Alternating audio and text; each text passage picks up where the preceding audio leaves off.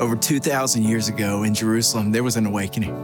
120 people were gathered in an upper room, and they experienced the move of God, the fire of God inside. Their hearts were overwhelmed by His presence, the love of God in their veins, and they were huddled up in the upper room, just like the night they were with the Messiah before the cross, when He broke the bread and He poured out the cup, and only now the fullness that He had promised had come, the fullness of life in the Spirit.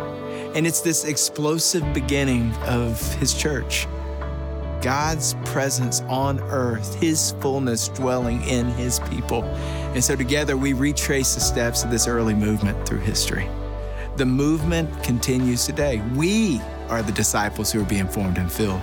We are the disciples who are learning to fast and pray. We are the ones who are learning to listen and to obey, to seek His face and to show His love to the world around us. And God longs to pour out the fullness of His Spirit to overflow our hearts and our lives today, that we would experience all that He has for us. So to do that, we make room. We make room in our lives to experience a deeper level of faith. So we press pause on our normal rhythms to create space, setting aside time to refocus and to allow God's presence and power to refine us. We are a community that's moving from restlessness of this world to the fullness, to being desperate for His presence.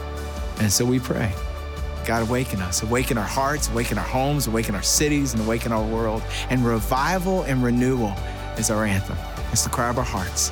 And we are united in our pursuit of Him. And God is awakening His church that we would awaken the world.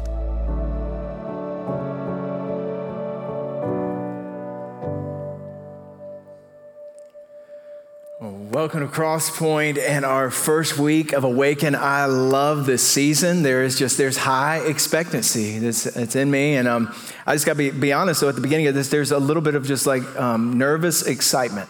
Nervous excitement is what I would call it. There's excitement because I know that God's going to move in a powerful way. I don't know all of what He's going to do, but I know it's going to be good because He's good.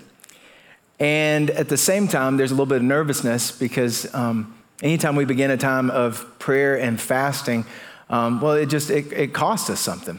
It costs us something. So the nervousness is because I know it's going to be uncomfortable. I mean, my flesh does not get excited about fasting. My flesh gets excited about hamburgers. But there's something in fasting, in the uncomfortableness of it, where we experience growth. I was thinking back to it, and I was like, I can't remember anything of lasting significance in my life that happened by the way of comfort. Comfort will take you out.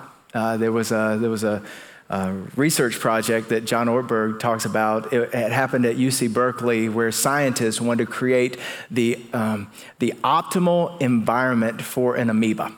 And so what they did was they went through and they set it up with the optimal moisture and the right temperature and the proper nourishment, everything that amoeba would need to survive, everything that would make an amoeba happy.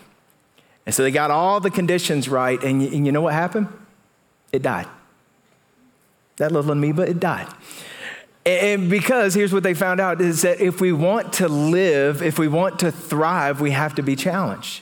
If we want to grow, we have to be uncomfortable. We have to embrace uncomfortable things because your comfort zone is here and your growth zone is here.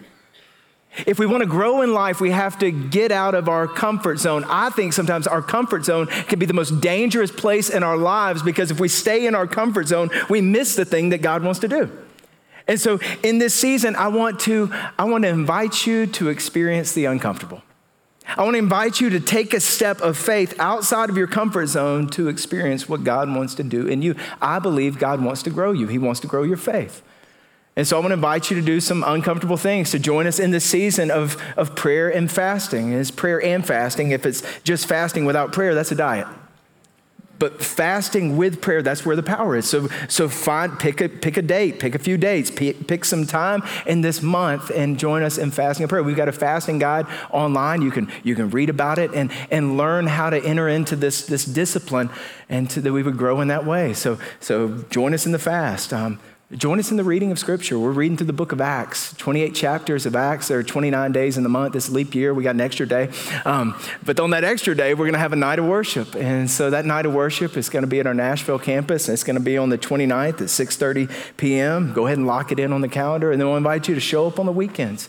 Join us on the weekends. Come hungry for God to move. And God makes us a promise. In Jeremiah 29:13, it says, "You will seek me and find me when you seek me with all your heart."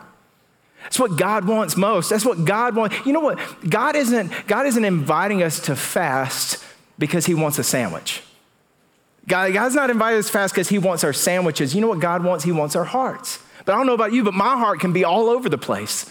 My heart can be all over the place. And fasting is one of those disciplines in life that takes our heart, our affection, and our attention and places it on him. And God promises if we seek him, we will find him. When we seek, God loves to be found. He loves to be sought. And so together as a church in the season of Awaken, we're saying, God, we are seeking you for the more that you want to do in our life and in our church and our families and in the city. And so we're reading the book of Acts, and today in our reading, we're on Acts chapter 4. So here's what I want to do today. I want to set up the book. I want to give you an intro to the book. I want to cover some ground in those first couple chapters, and then I want to start off with a question. And so the question for today is this: do you ever feel restless? We got a yes over here. Do you ever feel restless? Have you ever felt restless? And here's the thing: I think we all do. I think we all feel restless in life. You know, sometimes when you have an itch in the middle of your back that you can't, you know what I'm talking about, that you can't get to, you know, and this arm doesn't work and this arm doesn't work and you can't get back there. Do you know what I'm talking about? Some of you right now, you've got an itch just because I talked about it. So just ask the person next to you, just scratch your back. This happens in life. And when you get that itch in the center of your back, like you'll do anything to get relief. Like you'll do. Am I the only one? But like anything to try to get relief from that. And that's what can happen with the restlessness inside. This restless, like there's got to be more. There's got to be more to life. There's got to be more to purpose. There's got to be more to meaning. And when we feel that sense of restlessness, we'll do anything to get relief. And people turn to all different kinds of things. They turn to food and drink and work and sex and achievement and accomplishment and gambling and status and success and fame and Amazon. The trail of Amazon boxes. Have you ever bought the thing and thought it was going to do a thing, but it didn't do the thing that you thought it was going to do? And then you look back and there's still that restlessness. Have you ever opened up the fridge and looked inside the fridge? And it's because of you're not even hungry. Somebody's like, are you hungry? Do you want to eat? You're like, no, I'm just having an existential crisis. I mean, there's this sense of restlessness that drives us to food. We try to find solutions for this restlessness. And people try all kind of things. They'll change all kind of external things to try to meet an internal restlessness. They'll change jobs and change cities and change cars and change houses and change spouses and change all kind of things to try to fulfill an internal restlessness. And so what's the deal with this restlessness? Well, St. Augustine said this. He said, "You have made us for yourself, and our hearts are restless until they find their rest in you." He said that in the 5th century, long before Amazon Prime. Church fathers knew, and throughout history we've known, there is a restlessness in our hearts. And so the first thing we do is we acknowledge we're restless people. We admit our restlessness. There come times where you just come to terms with it. I don't know if you realize this, but a few weeks back we had some snow. Do you remember we had some snow? Nice little flurries on Sunday night. I was driving home from church and flurries it was beautiful. It was wonderful. Woke up the next day to a winter wonderland in Middle Tennessee, 6 to 8 inches of snow. And it was beautiful. It was beautiful and all the things. I mean, the sledding and the snowman, got to enjoy Snow Angel, all the things that you want to enjoy, we enjoyed. And that was Monday. And then it went to like 30 below zero. And, you know, it's like, and you folks from Minnesota, you know, you were like, okay with that, but we're not. And so it's like, it just froze. It was just a sheet of ice and things just shut down for the whole week. I mean, it was Tuesday, Wednesday. I mean, school was canceled and work from home. And I started to notice something that was happening. I realized it on Friday, is that I was spending every night planning my summer vacation. I was a pastor by day and a travel agent by night. I knew all the sites I was looking, and I was going, and it wasn't until Friday that I figured out, this is not about my family vacation. This is about restlessness. It wasn't until Friday, I was like, oh, it's for my family. It wasn't for my family, it was for me. I was restless in here. I was tired of being in the house. I was made for more than being domesticated in the house for an entire week. There was more in here that I longed to do, and restlessness is like that. That our restlessness points us to a spiritual reality. C.S. Lewis says this way, he said, if I find in myself a desire which no experience in this world can satisfy, the most probable explanation is that I was made for another world. And you were made for another world. You were made for another kingdom. You were made for more. This restlessness that we feel, it points us to God, because he's the only one who can fulfill this restlessness. The restlessness points us back to how we were made. We were made in the image of God. We were made for a relationship with God. And Adam and Eve, it says, Genesis 3 says, they walked with God in the cool of the day. That's fullness. They walked with God. They experienced God. The fullness of God is life with God. And so that's the fullness that we were made for. Well, Satan enters the chat. And so Satan begins to tempt Adam and Eve that there's more. To go against the one thing that God told them not to do, to eat of this one tree. They could enjoy there was just abundance to enjoy all the rest, but Satan tempted them with this idea. Is God really good? Like, is God holding out on you? Can you trust God? And they took the bait, and restlessness entered in. Sin entered the picture, and sin created this gap with a holy God. And when you read through the Bible, you read the first 39 books, the Old Testament, and the message of the Old Testament is a holy God who is lovesick for his creation, for his people, that God is pursuing you out of love. He is pursuing his people out of love and longing to close this gap. But this gap is there, and so God is continually sending messages. He's continually sending this message that I am with you. I am with you. He sends prophets and priests and kings to deliver this message. I am with you. He makes a covenant. He makes a promise. I am with you. In fact, the most frequently made promise in the Old Testament is I am with you. God's sending these messages. I'm with you. And because we forget that, he says it over and over, but because we forget that, he gives them these tangible markers of his invisible presence, like a tabernacle, and an ark, and a pillar of cloud, and a pillar of fire, all to remind them, and a temple to remind them, I am with you. There's a gap, and God is saying, I am with you.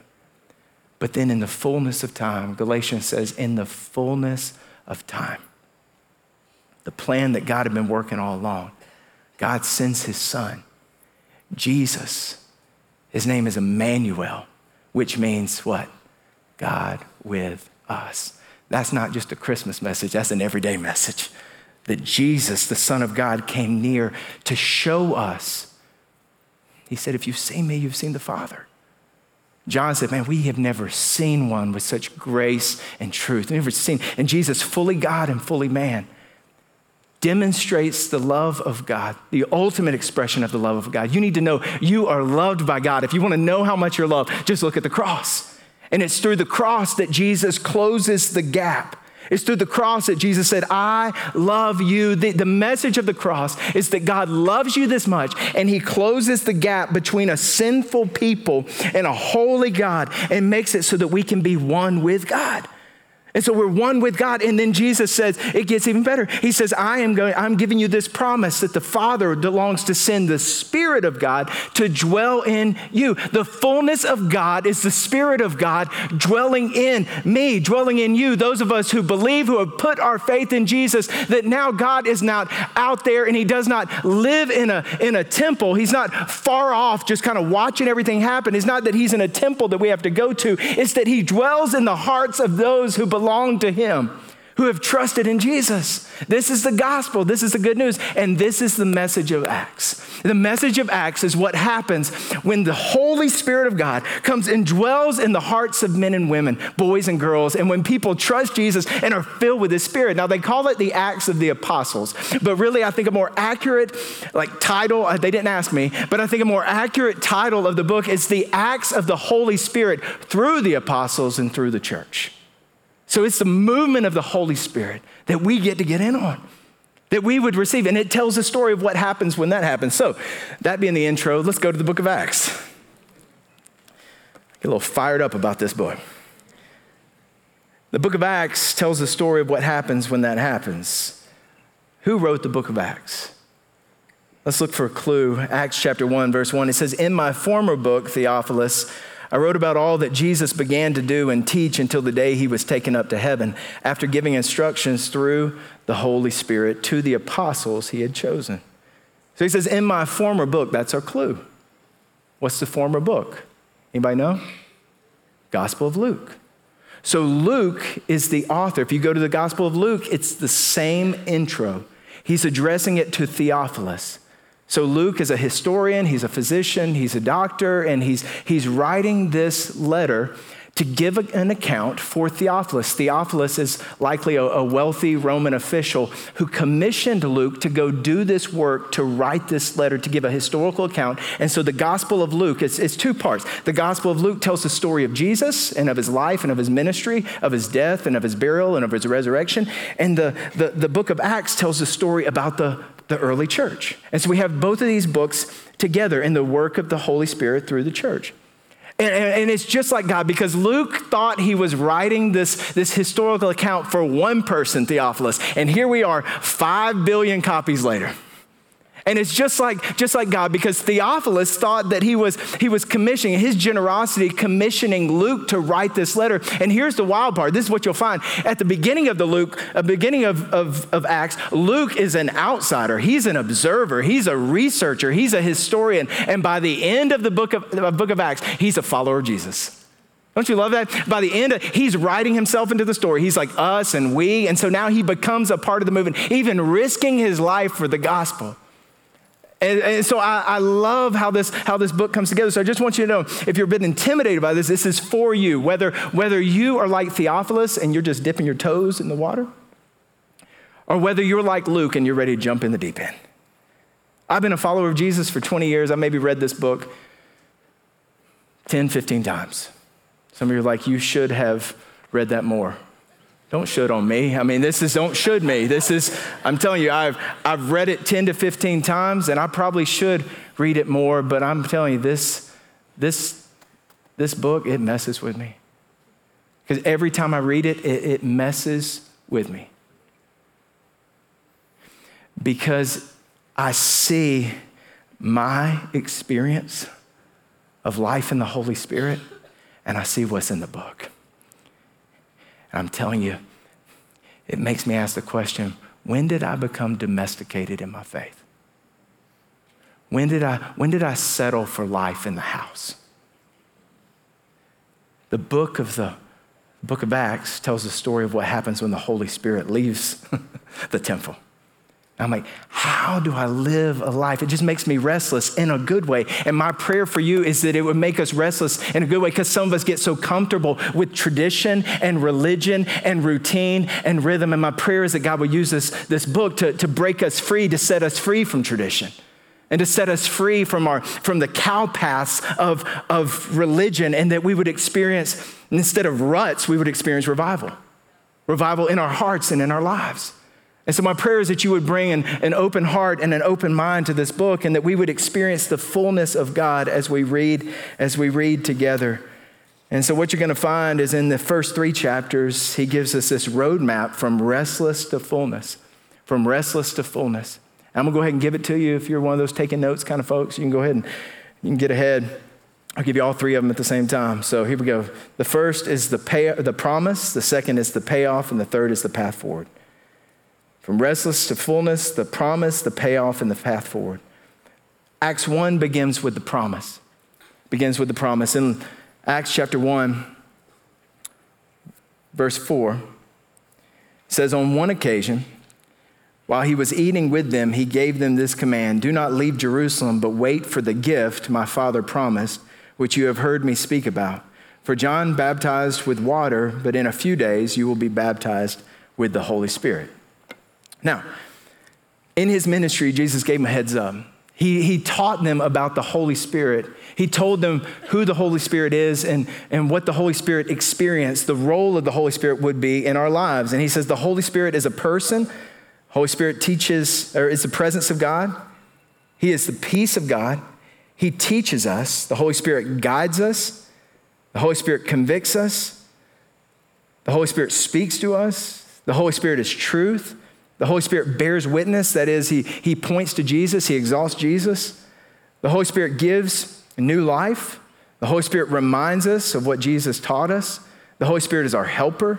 The Holy Spirit is our comforter. Not to make us comfortable, but because God expected us to do things that would be uncomfortable. So when we step out in faith and we do things that are uncomfortable, the Holy Spirit comforts us. Acts 1:8, the Holy Spirit is power. Look at Acts 1:8. He says, but you will receive what? Power when the Holy Spirit comes on you, and you will be witnesses in Jerusalem and all Judea and Samaria and to the ends of the earth. That word power in the Greek is dunamis. It's explosive power. It's divine energy that God would give us power. Why? To accomplish his purpose and his mission in the earth. That he doesn't give his power that we can accomplish our purposes. He gives his power in our lives so that we can accomplish his purposes, so that we can live the life that Jesus lived and do the things that Jesus did. Back in the 60s, there was a keyboard player named John Wimber who played in a band, and he came to Jesus. He read the book of John, and he realized who Jesus is. And after reading the Gospel of John, he gave his life to Christ, and he went to a church and found a pastor, and he asked the pastor, he said, now what do I do? And the pastor said, keep reading. And so he kept reading, and he read the book of Acts. And when he read the book of Acts, he was blown away by what happened with the local church. He went back to the pastor, and he said, I got to ask you a question. He said, when do we get to do the stuff? And the pastor's like, well, what do you mean? He's like, you know the stuff. I read the book you told me, and when do we get to do the healing and the deliverance and the miracles and the ministry and the transformation? And the pastor said, well, that was for then, and this is for now. He said, you mean I quit drugs for this? And John Wimber went on to lead a movement called the Vineyard Movement. And their mantra was doing the stuff. I wonder, what more stuff does God have for us? Where are we living in just a room in the house when God has so much more for us to experience of his Spirit and of his power? He says, I will give you power so that you can live my mission. Jerusalem, Judea, Samaria, and the ends of the earth, to the end of the earth. The disciples are like, how do we get this power? And Jesus said, go to Jerusalem and what? Wait. Don't you hate it when God says that? He says, go to Jerusalem and wait. We hate to wait. Because when I wait, so this is me. I don't know why I don't even know if you hate to wait. I'm just assuming that you hate to wait, but I hate to wait. And one way you can know that I hate to wait is I start doing my knee like this. I mean, some people say it's restless knee syndrome. No, it's impatience. It's like a universal symbol that I am done waiting. And so I'll start bouncing my knee. I've noticed something about God. He is not hurried by my bouncing knee. God is not affected by my bouncing knee. God will let my knee bounce until it stops. See, what waiting does is it moves us from restlessness to rest. God wants us to rest in him. Jesus said, abide in me and you'll bear much fruit. Make your life connected to me. And so restlessness to rest happens in waiting. Waiting reminds me that I'm not in control, that I'm not in charge, that there are things that I long to see happen in and through my life and around me that I can't make happen on my own. Waiting puts me at a place of rest, if I'll let it, put me at a place of rest and utter dependence on God. I'm like, God, I can't do this on my own. Waiting has a way of getting us to a place of emptiness. brokenness, where we come to terms with our failures, and where we realize I can't do this on my own. I'm empty. And emptiness is what God can work with, because God can fill an empty vessel. See, we can't be filled with the Spirit of God if we're full of ourselves. You can't be full of the Spirit and full of yourself at the same time. And so God will use waiting in our lives to empty ourselves of ourselves so that he can fill us up. And I'm telling you, it is worth the wait. It was worth the wait for these disciples, because they're waiting and they're praying and they're worshiping and they're thanking God for Jesus and they're waiting. And for 10 days they've been waiting. That's a long time to wait in an upper room when you don't know how long you're going to be waiting. And it says, when the day of Pentecost came, they were all together in one place. Now, Pentecost means 50 days. It was a harvest festival where the city had tripled in size. People come from all over the nations to come and to worship there for that festival. And 120 was in the upper room. It's likely the same room that they shared that final meal with Jesus. And they're together, not just physically, but they're together in spirit. They're together in unity. They're together in oneness. And God is looking for a united church that he can pour out his Spirit on. See, unity is our responsibility. The pouring out the Spirit is God's responsibility. And a divided world needs to see a united church. It's the only way that we win a divided world. And so the church came together and they're united in an upper room. God pours out the Spirit. This leads us to the payoff. He pours out the Spirit. And verse 2 said a mighty wind was rushing through the house. Verse 3, tongues of fire over each one of their heads. Verse 4, the Holy Spirit filled them and they're speaking in other languages. All of these symbols were symbols in the Old Testament, pictures of I am with you. And now God has said it is realized, the Spirit of God living in us, the power of God. And I want you to see the sign that happened at Pentecost is maybe more than all the other signs that happen in the upper room. It's that Peter steps out of the upper room with the other disciples, with the 120, and he goes to the temple steps and he begins to preach. Now, this is Peter who denied Jesus publicly when Jesus was on trial. This is Peter who deserted Jesus when he was at the cross. This was Peter who locked the door out of fear that Rome would have more crosses and that he'd be crucified. So the one who cowered back in fear now has boldness and courage. One of the greatest marks of the Spirit of God in our lives is that we would have boldness and courage to proclaim Jesus. And he stands up at the top of the temple steps and he begins to preach. And the people hear the gospel. They hear the gospel. They hear the good news. And it says that they were cut to the heart. And 3,000 were saved and baptized on that day, the day that the church began. Talk about explosive power at Pentecost. And they waited on the Lord. The Spirit was poured out and God moved. And I want you to see imagine you're a part of that 120. You were praying for 10 days. You were waiting for 10 days. You're like, well, I guess the Holy Spirit came. I mean, the church grew 25x in one day. Powerful move of God. But they got a problem. Nobody wants to leave Jerusalem. Everybody wants to stay. All these people have come from all the nations and they're gathered there. So the people open up their homes. Look at the path forward. Verse 42, they devoted themselves to the apostles' teaching and to fellowship, to the breaking of bread and to prayer. And everyone was filled with awe at the many wonders and signs performed by the apostles. And all the believers were together and had everything in common. And they sold property and possessions to give to anyone who had need. And every day they continued to meet together in the temple courts. And they broke bread in their homes and ate together with glad and sincere hearts, praising God and enjoying the favor of all the people. And the Lord added to their number daily those who were being saved. That's the church. Do you see what I'm talking about from this gap of like what they experience and where I feel like I am, where I feel like we are? And what God wants to do is close the gap. Not in our own power, not in our own strength, but through the power, through the fullness of the Holy Spirit. We can't do this on our own. That's the point. But that we would say, God, would you fill me with your Spirit so that I can continue the life and ministry of Jesus so that we can continue it together. That's the path forward. People who would be devoted to the Word of God, devoted to being together, to be filled with awe, that would be praying for miracles, to be loving God and serving one another and sharing Jesus and living generously and continually growing in their faith, that we would be that kind of people together. God wants to close the gap. He wants us to look to Jesus. What do we do with a restless heart? We bring our restless heart to Jesus and we look to Jesus. John Newton said it this way. He said, look unto the Lord Jesus Christ. Look unto him as he hung naked, wounded, bleeding, dead, and forsaken upon the cross. Look unto him again as he now reigns in glory, possessed of all power in heaven and in earth, with thousands and thousands of saints and angels worshiping before him. And then compare your sins with his blood, your wants with his fullness, your unbelief with his faithfulness, your weakness with his strength, your inconstancy with his everlasting love. If the Lord opens the eyes of your understanding, you would be astonished at the comparison. Come to Jesus.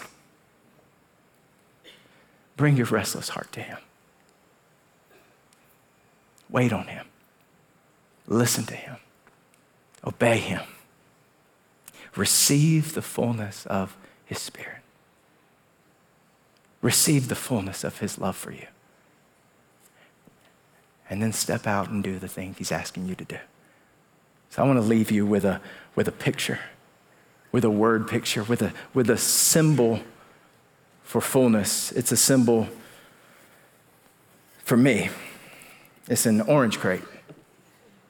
You're like, what does that have to do with fullness? It's an empty orange crate. It reminds me of the story of, and I know February is Black History Month, and one of the most influential Black preachers in history, his name is William Seymour. And William Seymour was a pastor in Azusa Street in California in 1905. And he grew up a son of slaves that had been freed, and he wanted to go to Bible college, but because of segregation, he was unable to, and he sat in the hallway and took notes. He got hired to pastor a church in California, and he was brought there. And when he went there, after preaching for a little while, the church locked the doors. And so he went down the street and started a prayer meeting. And so they started a prayer meeting, just a small group of people praying. And God met them in such a powerful way. The explosive power of God, the Holy Spirit. And it was a movement like the world had never seen. Multicultural, multi-ethnic move of God, cutting through socioeconomic, education barriers, people coming together and loving one another, serving one another. It was Acts 2 in our nation in 1905. And this movement, in 2 years, this movement sent missionaries out around the world to Mexico and Canada and Western Europe and Middle East and West Africa and countries in Asia and South Africa and Central and Eastern Europe and Northern Russia. All of that out of 2 years of what God did. The Holy Spirit moved in such a powerful, powerful way. And you're like, well, what does that have to do with the orange crate? Well, they said that William Seymour in the meetings, that he would take an orange crate. Some say orange crate, some say shoebox. So don't get caught up in the details. Maybe he used both, I don't know. But they said that he would take an orange crate, and while the worship was going on, he'd take his head and he'd put his head in the orange crate. And he'd just sit and he'd wait. And he would wait to hear from God. And then once he had received a word from God, he'd put the crate down and he'd stand up and preach. They said there were sometimes they would gather together and he would never take his head out of the orange crate because he didn't want to manipulate or fabricate or speak from his own flesh. I read that story. I went on eBay and bought an orange crate. I'll tell you the first thing when I got it, I got nervous. Is my head gonna fit in there? I don't know. I got a big melon.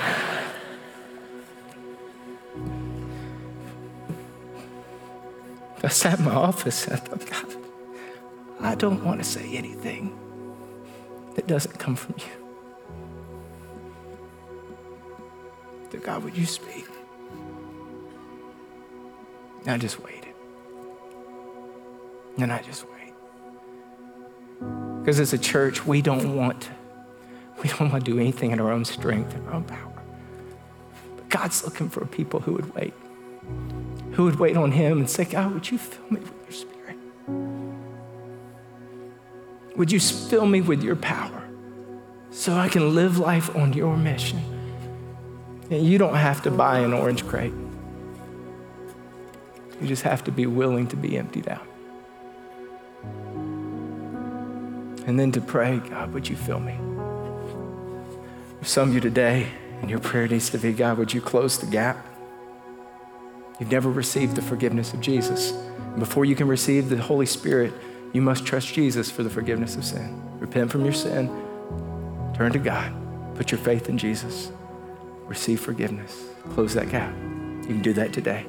For others, you've done that, but you need a fresh filling of the Holy Spirit. That's for you today. That's what God wants for you. So let me lead you in a prayer, and then we'll sing a song together as our response in our prayer together. Let's pray. Father, we thank you for your Spirit, that has been poured out. We thank you for your promise that for all who put their trust in Jesus, you will dwell in them. You will dwell with us. So I pray for those who need to trust Jesus today for forgiveness of sin. If that's you, then you just pray a prayer like this. Father, thank you for Jesus. Thank you that he died on the cross for me. I put my trust in you. You can have my life. I want to follow you.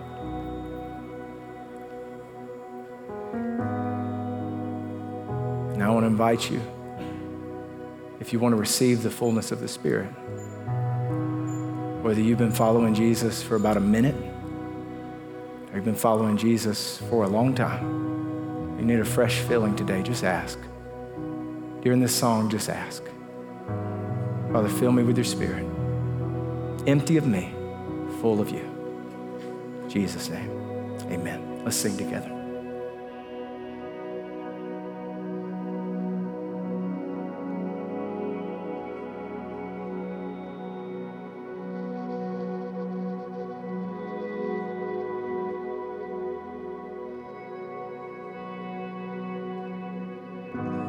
Fullness of eternal promise, stirring in your sons and daughters, earth revealing heaven's wonders. Spirit come, Spirit come. What you spoke is now unfolding. All your children shall behold it. Dreams awaken in this moment. Spirit come, Spirit come. Pour it out, let your love run over. Here and now, let your glory fill this house. Pour it out, let your love run over. Here and now, let your glory fill this house.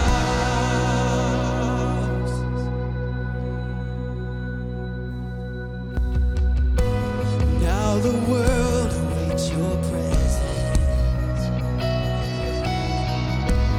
and this power is within us. We will rise to be your witness. Spirit come, Spirit come.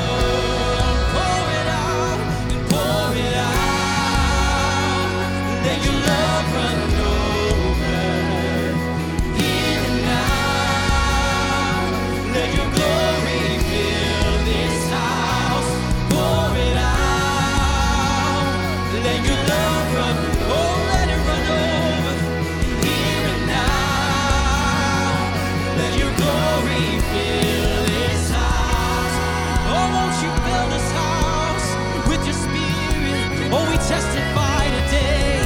You are here in this place. Oh,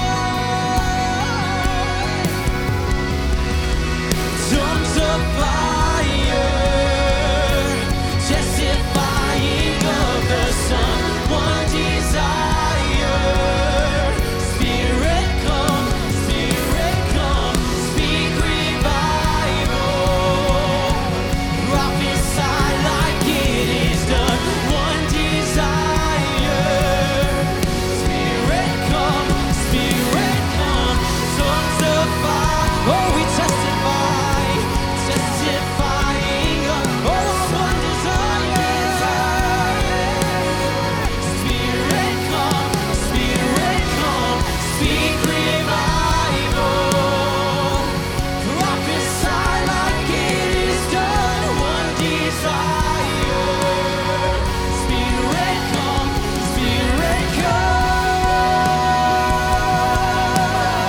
Holy Spirit come, Holy Spirit come. In this place, Jesus, we invite you in, we invite you in. We're gonna sing that chorus one more time together. Let's just invite him in. Let's invite his spirit to just pour in this room, to pour over your life, to pour over your circumstance. He wants to meet with you today. He wants to love you today. And all of his grace and all of his mercy and all of his goodness and his kindness. So Father, pour out on us. Pour your spirit out on us afresh today. And pour it out. Let your love run over here and now. Let your glory fill this house. Pour it out. Let your love run over.